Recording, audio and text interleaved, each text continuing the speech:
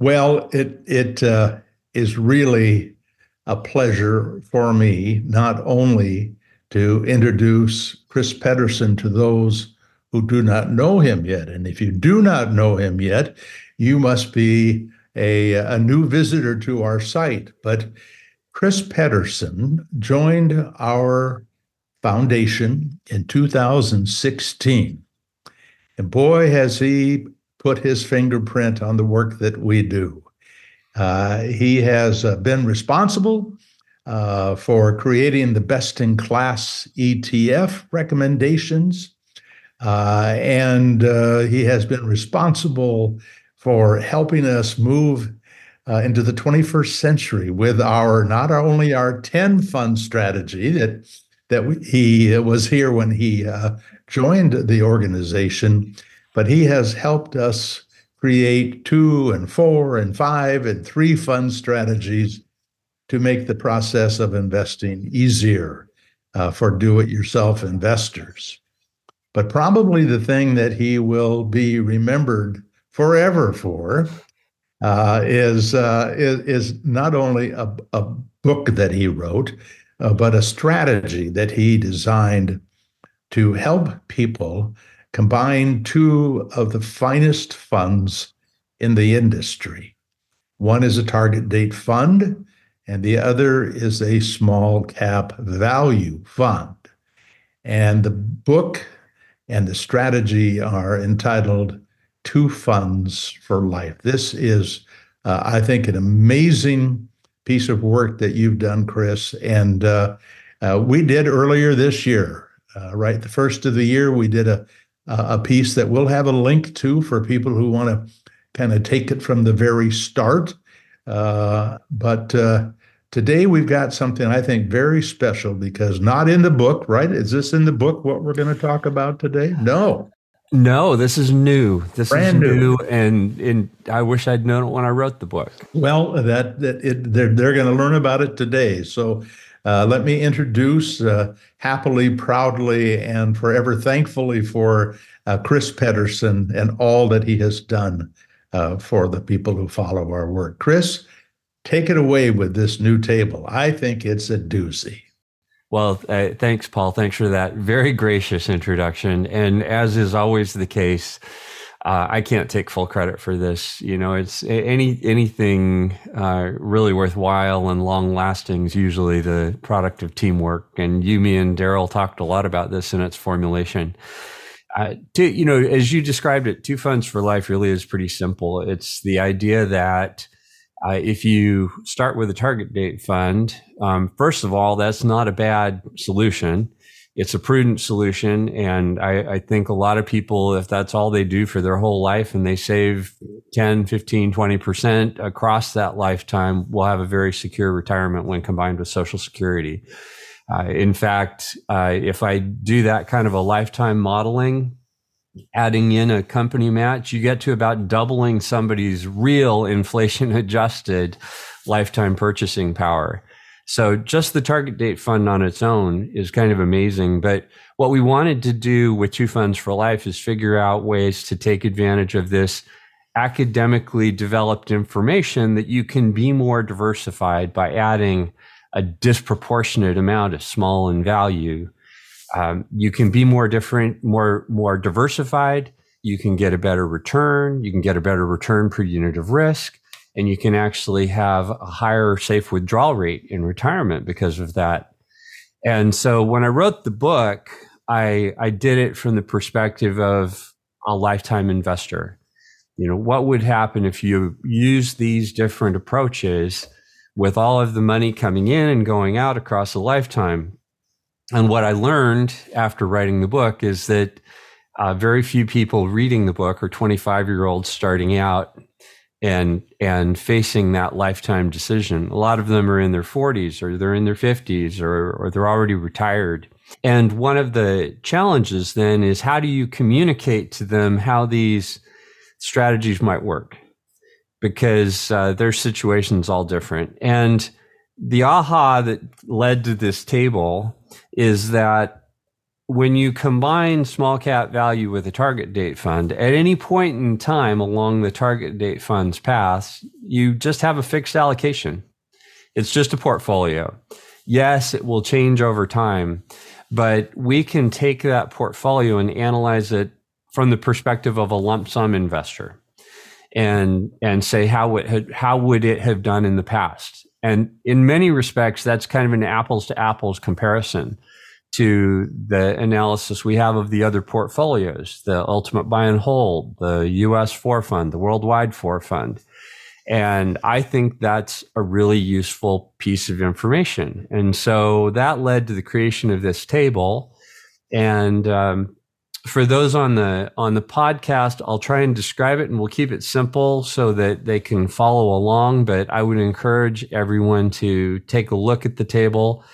It will be linked in the show notes, I'm sure.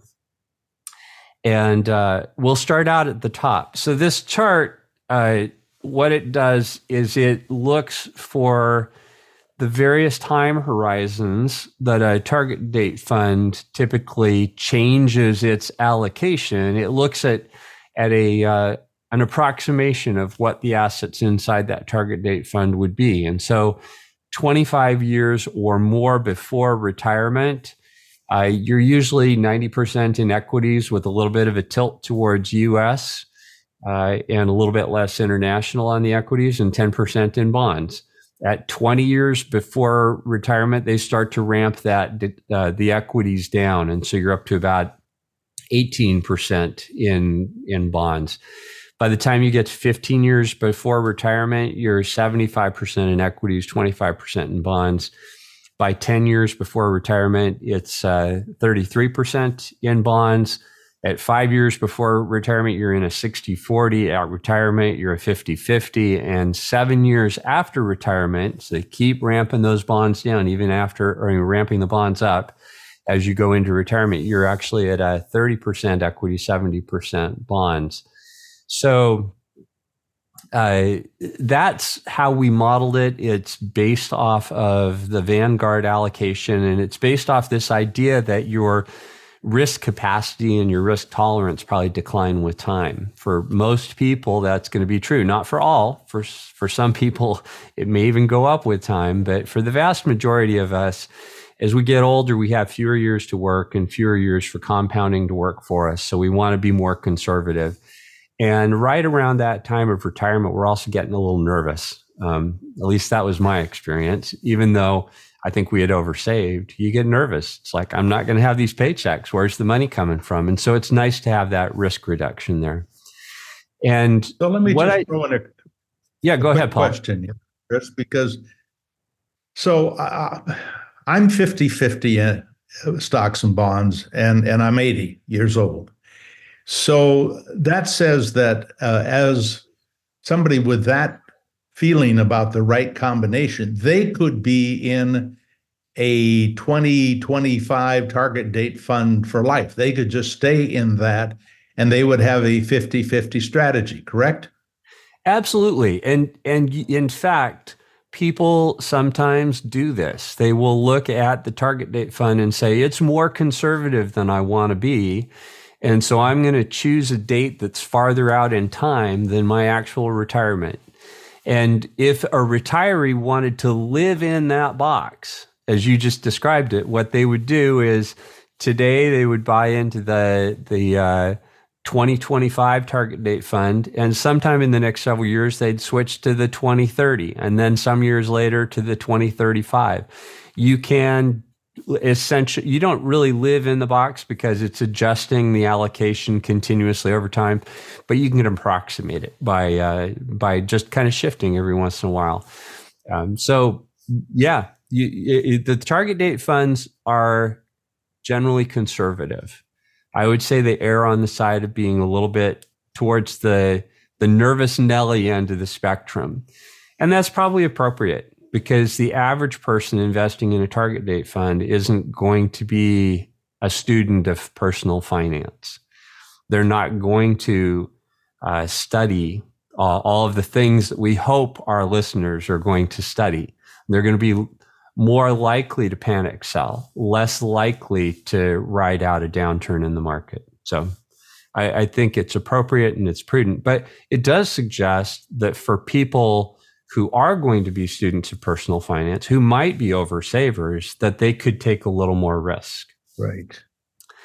So the next question then, when I created this chart is, well, how can we compare these allocations that people are going to have choices of?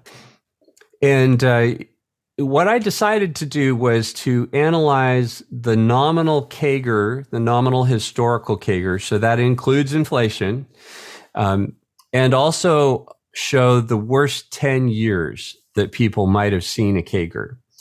And I did the back testing for that back to 1970, because that's where we have all these asset class good histories going back to. I also highlighted the worst drawdowns that somebody might have experienced. And then I added a 30-year safe withdrawal rate because I think that's important, especially for retirees. But for that analysis to be meaningful, I had to go back to 1928 and use some substitution asset classes that we've modeled and have used in a number of our studies. And so if we look at how a target date fund for a young person, 25 years or more before retirement, would perform on those metrics, it had historically a 9.8% nominal return. That's the compound annual growth rate, almost 10. The worst decade was 1.1%. And its worst drawdown was 48%. So almost that factor of 2 that you say if you're going to invest in the stock market, you got to be willing to lose half your money, at least temporarily. And it had a safe withdrawal rate going back to the 1920s of 4.2%, which is pretty respectable. So that's the age 25. Let's go all the way to the right-hand corner. What about somebody who's 7 years into retirement? Well, their portfolio has less risk, so you would expect it to have a lower return. And the nominal CAGR, the nominal compound annual growth rate, was 8%. But the worst decade was actually a little bit better at 3.4%, because when you diversify by adding in bonds, you get a higher degree of predictability in the outcome. And the biggest change is, instead of a 48% drawdown that the young person's exposed to, the retiree was only exposed to a 17% drawdown.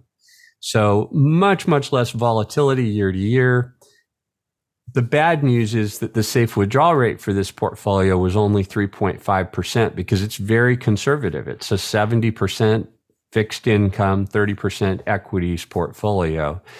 And so that's the target date fund ride. And if you want to, you can look at the years in between. But the thing that motivated this from the start was really, well, what would happen if you added a little bit of small cap value to it? But before we go there, I want to make sure that I understand, and I'm looking now to the young person, the 25 or more years. And by the way, Vanguard now has a 2070 target date fund. I didn't know that till this morning. So that 9.8% return is based on holding that fund through the entire period, or is that only for the period from the start to the point that you start adding more fixed income?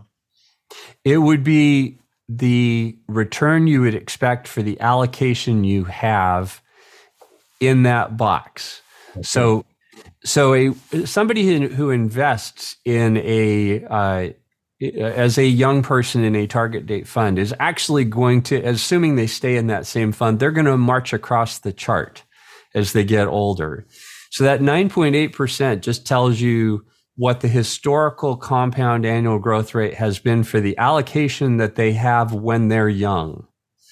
Okay. And just to kind of tell that story, the compound annual growth rate as you march across the chart from 25 years to 20 years to 15 years. So every 5-year increment going across goes from 9.8% to 9.6% to 9.4% to 9.2% to 9.0% to 8.7% at retirement and 8.0% 7 years after retirement. So if you stayed in that fund for a lifetime, as it goes through its glide path, the CAGR goes down. That 9.8% just represents the return for the asset allocation you have in those early years. And if you wanted to live in that box, again, same as the example I gave before, you could shift to a farther out target date fund every 5 years. Yeah. Right. And so the other thing that's I guess important here is that you want to get all the money you can. I mean, you're young, you don't have much to put in there, but boy, I mean, you have that opportunity not only to make 9.8%, but to accumulate it early on so that it maximizes all along the way, whatever these returns might be. And the reality is, and you pointed this out to me in a conversation recently, is that you can't just take an average of these returns and say, that's what I'm likely to get over a lifetime, because you may put in very little during the period of time that you're making 9.8 and put a whole bunch in during the period that you're making more like 8. So the sequence of returns becomes a really, really big deal in how you actually perform. Yeah, and the later year compound annual growth rates matter a lot more because that's typically where you have a lot more money. Right. And so one of the strategies we've talked about in the past is to shift a higher percentage of your small cap value allocation into the early years. It doesn't make as big a difference as you might think because you don't have much money in those early years. And especially if you use the strategy where it ramps down to 0% in retirement, you get about the same benefit out of that strategy as you do by just having a constant 10% allocation to small cap value.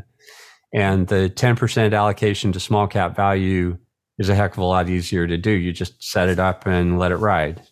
So should we take a look at that next? Yeah, absolutely.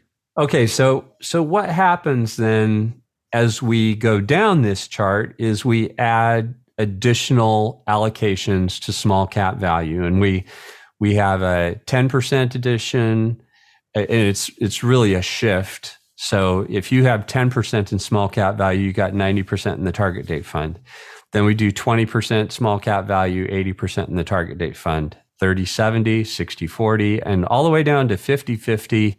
And just for reference, there's 100% small cap value allocation at the bottom so that you can see what small cap value does on its own. So just adding 10% or shifting so that you're 90% in the target date fund and 10% in small cap value for that young investor takes them from a compound annual growth rate of 9.8% to 10.3%. It's a 0.5% addition. In a lot of respects, this is like the fine-tuning tables where you're adding 10% in bonds. And in some respects, what you're doing is you're compensating for the conservative nature of the target date fund by adding this riskier asset that goes up and down out of sync with the target date fund. And the good news is the worst 10 years also got better. So it went from 1.1% as the worst decade to 1.9%. And yes, there was a little bit higher drawdown, but it went from 48% to 49%, practically nothing. And the safe withdrawal rate stayed about the same. So for a young person, I think this looks almost like a no-brainer. And if you go across the chart to the right and you look at it from the perspective of a retiree, the retiree with the target date fund is looking at 8% as the compound growth annual growth rate historically, and 3.4% is the worst. It took it from 8 to 8.7 by adding a 10% allocation to small cap value. And the worst decade went to 4.2. So both improved. And the safe withdrawal rate went from 3.5% to 4.1. So it gets you over that magic 4. And the worst drawdown, this is a rounding error. It does get a little bit worse.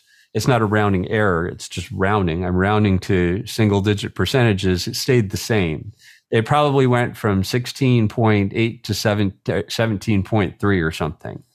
But it's essentially 17% in both cases. So I think even for a retiree, this is a bit of a no-brainer. It's pretty easy to see how that would make sense.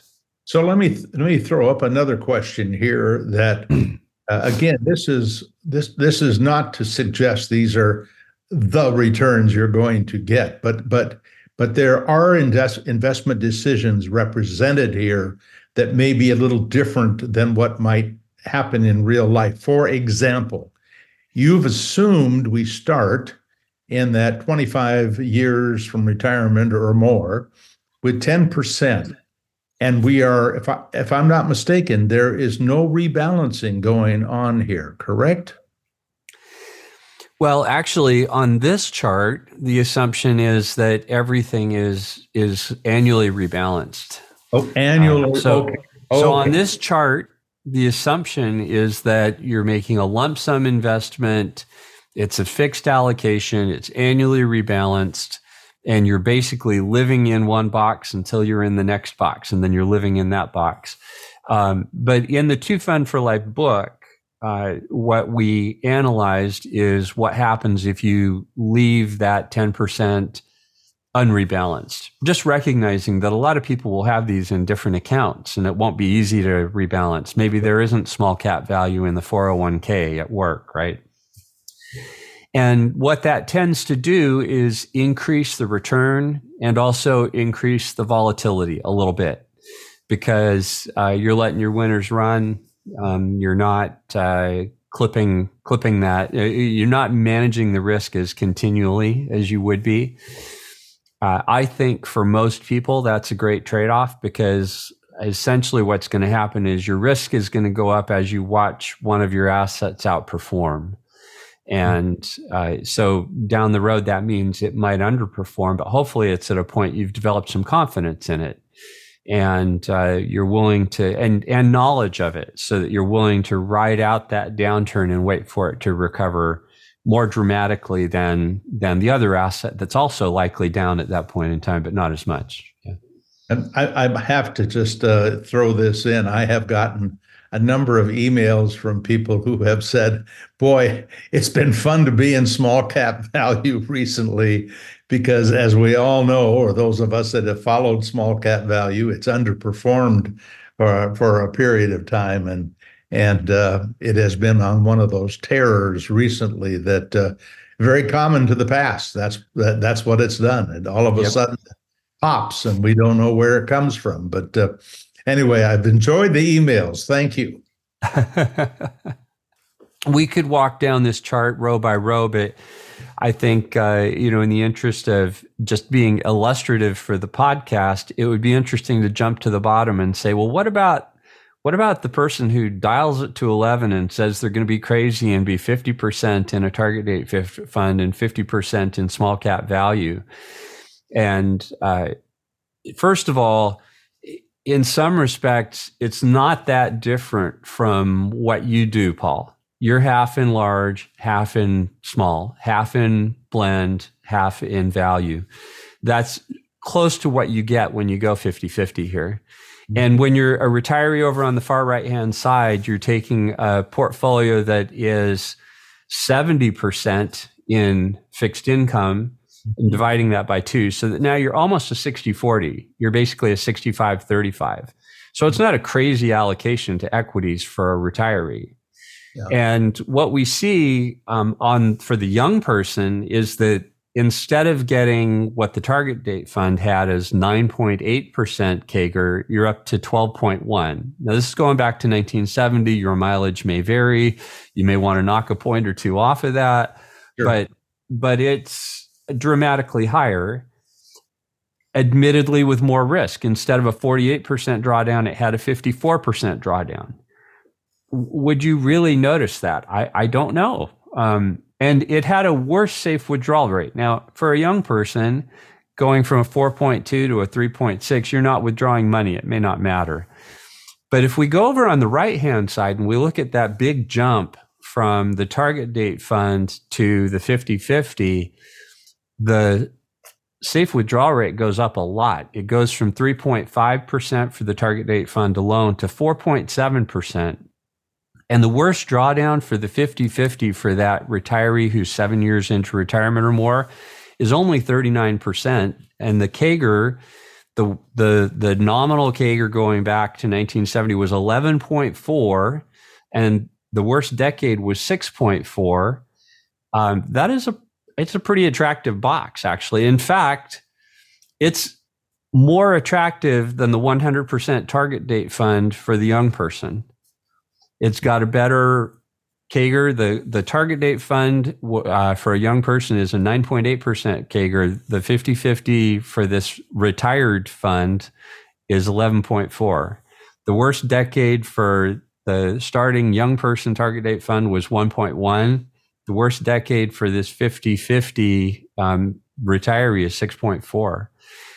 So it's the drawdown's only 39 compared to 48 for the target date fund for the young person.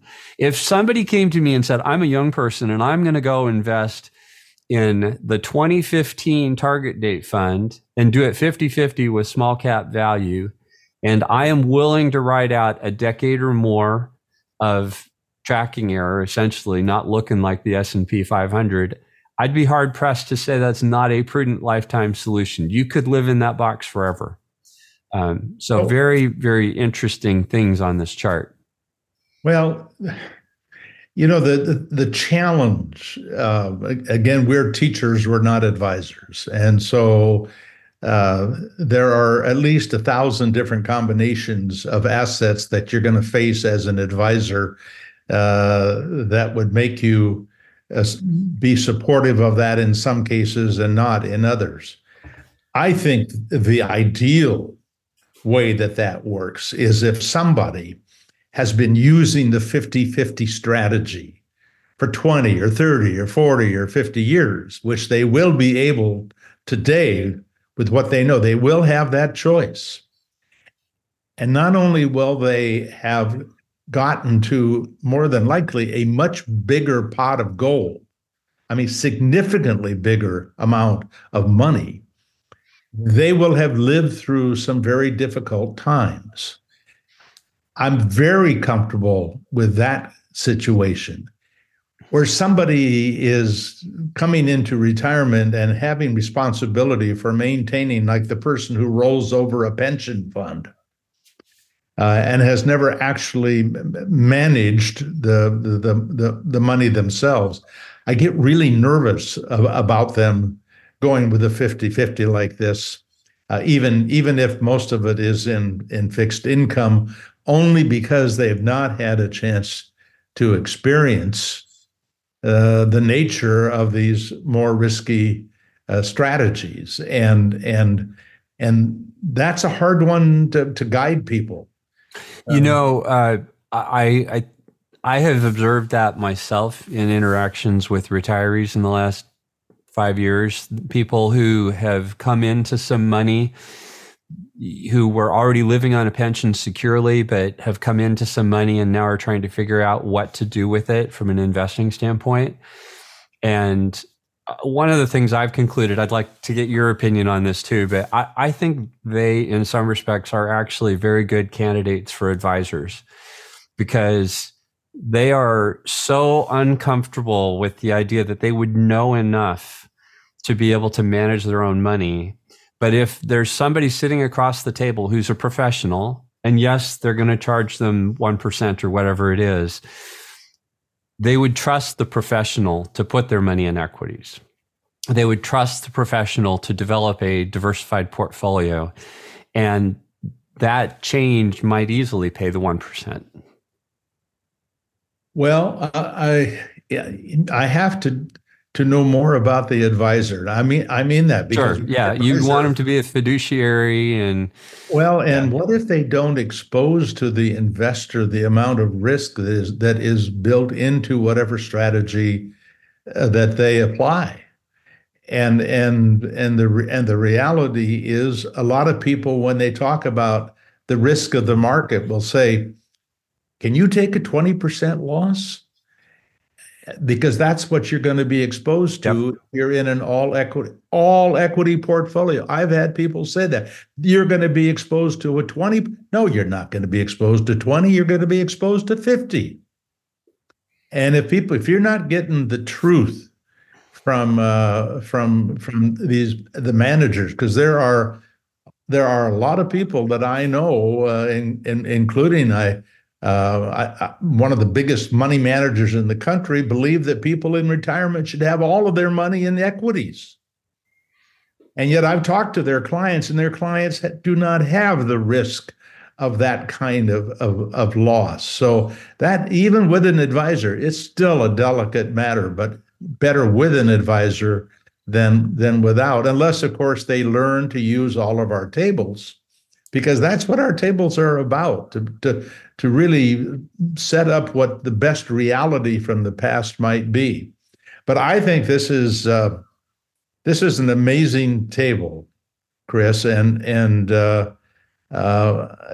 when I get down to that 50-50, here's what I have a little bit of nervousness about. And you'll appreciate this, because you're the one that likes us to look at the period from 1928 to, by the way, let me make sure I understand now. This information is from 1970 through 2022. I can read that in the fine print, right? Except for the safe withdrawal rate. The safe withdrawal rate calculation goes back to 1928. Okay, all right.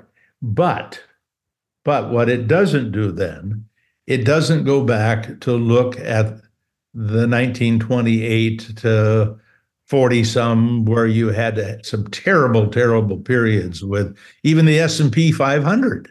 Exactly. Yeah. And the worst decade, the worst 10-year compound annual growth rate would likely be worse than what's shown going back to 1970. Yeah.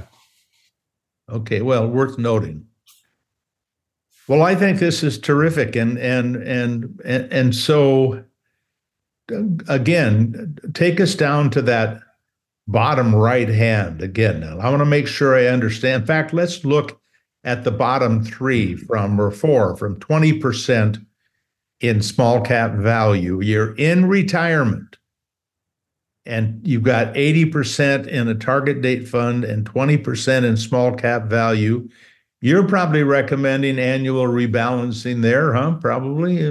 Would you? Actually, I'd be quite happy with retirees who want to do nudge rebalancing. The difference isn't that big, and by nudge rebalancing, I mean, you look at, if you're in a 2-fund portfolio, things are pretty simple. And if you've only got 2 assets, and let's say that you've chosen to be 90-10, you just look at which one's bigger than it's supposed to be. So if small cap value is 11% and the target date fund is 89, you take your full 4% withdrawal that year out of the one that's 11, and you overshoot and you take it down to 7.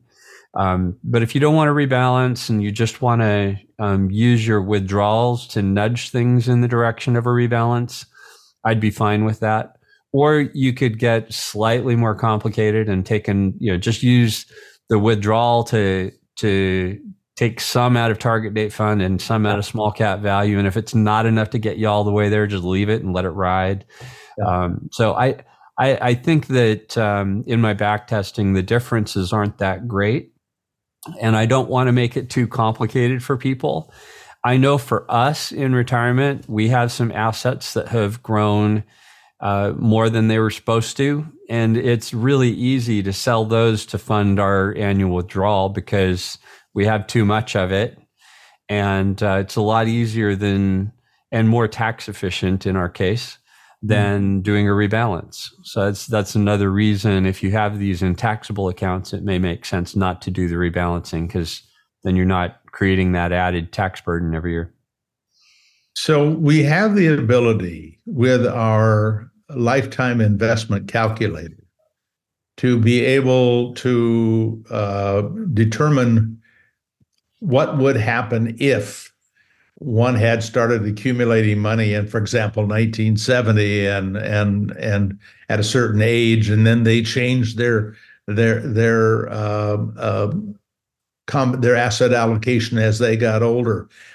I know we don't have this all built into that calculator, but how far off would it be if we simply took the S&P 500 as the equity portion that would represent the target date fund, and then some bonds to look like the glide path of a target date fund, and the small cap value? Could a person use that combination to go through that lifetime investment calculator and try to build a what if over a 40-year period?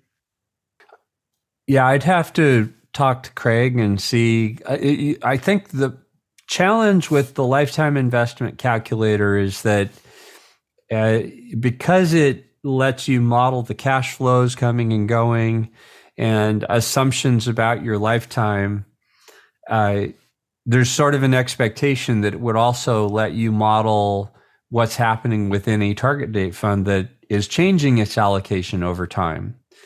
And if you let somebody do that, then the next thing you want to be able to do is do it for more than just one history. Because as soon as you have an allocation that's changing over time, it gets suspect to only analyze it for one time period, because it might be a particularly lucky or unlucky time period for that sequence of returns versus that asset allocation.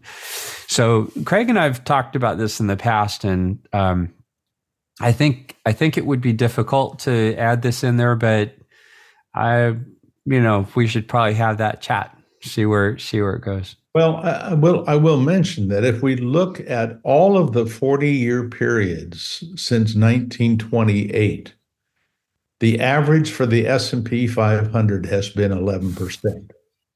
The worst 40-year period was 8.9%.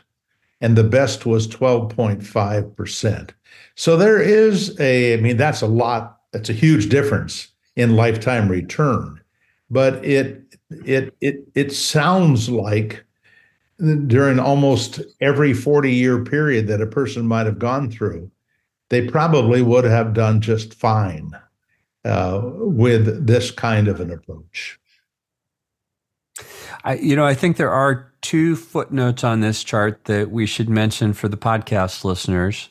We've already talked about a few of them, but the one that I think is maybe counterintuitive, unless people have followed our work over the years, is that a young person really isn't going to see these worst case drawdowns that we've shown here for a lump sum investment, because most of them are making relatively large contributions compared to the size of the balance in their account.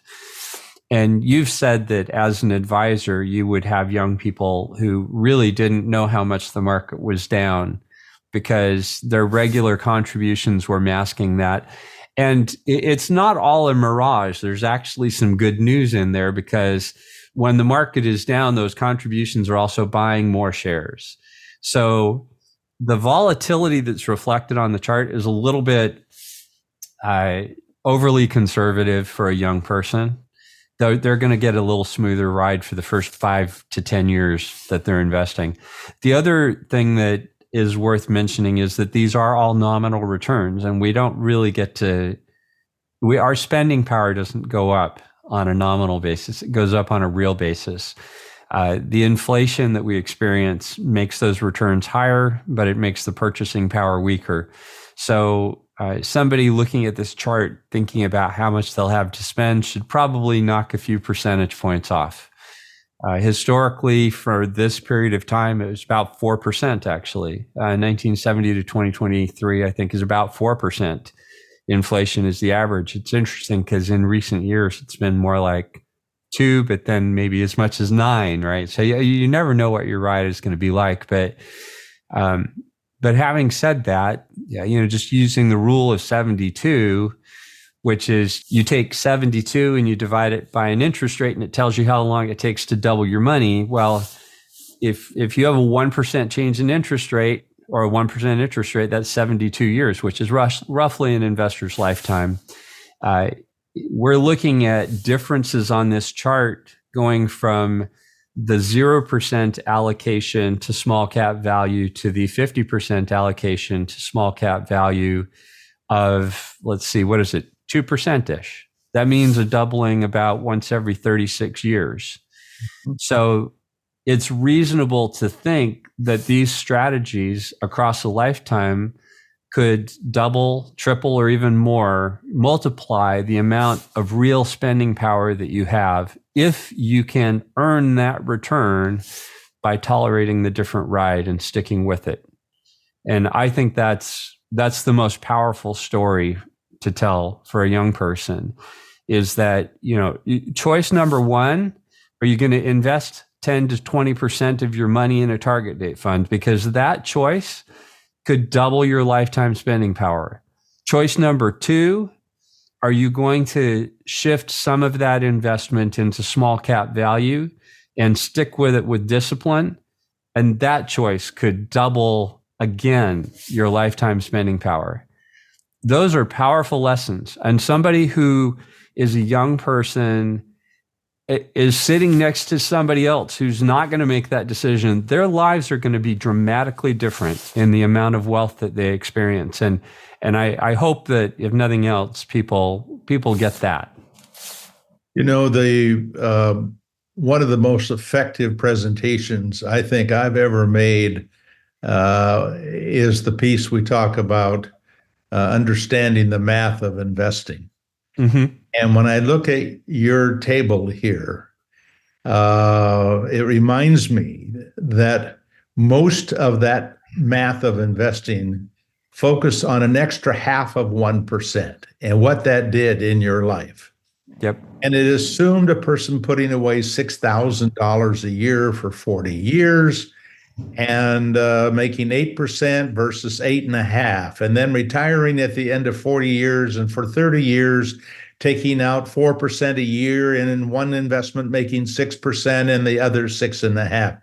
So over a lifetime, it was an extra 0.5%. And even with only $6,000, no increase, no adjustment for inflation or anything, but just that $6,000 a year over that 40 years added about $1.5 million to a lifetime of spending and leaving others additional money. So when I look at between the 0 small cap value and the 100% target date fund and the 10% in small cap value and the 90% target date fund, and I see the difference in return is basically a 0.5%.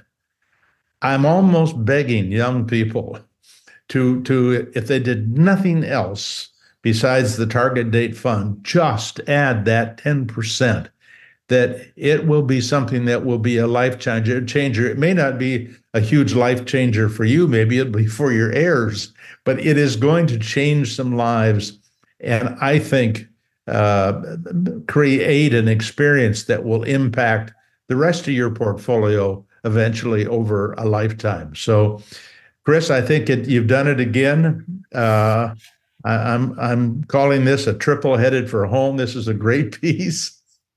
And is there anything you want to close with that we need to address here? Oh, I wish as a teacher, I wish I could have seen the end from the beginning. It's the longer you teach something, I think the more you get to know and understand it. And I thank our listeners for living with us through the experience of discovering, researching, describing these approaches, because I think we do get better at it over time. But that means those of them who've been with us for 3 years, 4 years, watching it, may have been confused or befuddled along the way because we weren't as good at it in the early years. But I think we're getting there. I think it's getting to be a cleaner, simpler story, hopefully one that is easier to tell and pass on to friends.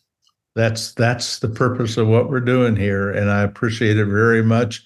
And we will, by the way, you're going to get some questions on this table. Oh, of I'm course. excited to see those questions because we're gonna do a future podcast where we get caught up on questions on the two funds for life strategy. And I think if we have time, maybe even throw in a little best in class ETF recommendation. So I'd love to do that before the end of the year. So thanks for your fine work, Chris. And thanks to all of you who have taken the time to spend with us. And I do hope it is a life changer for all of you. Thanks.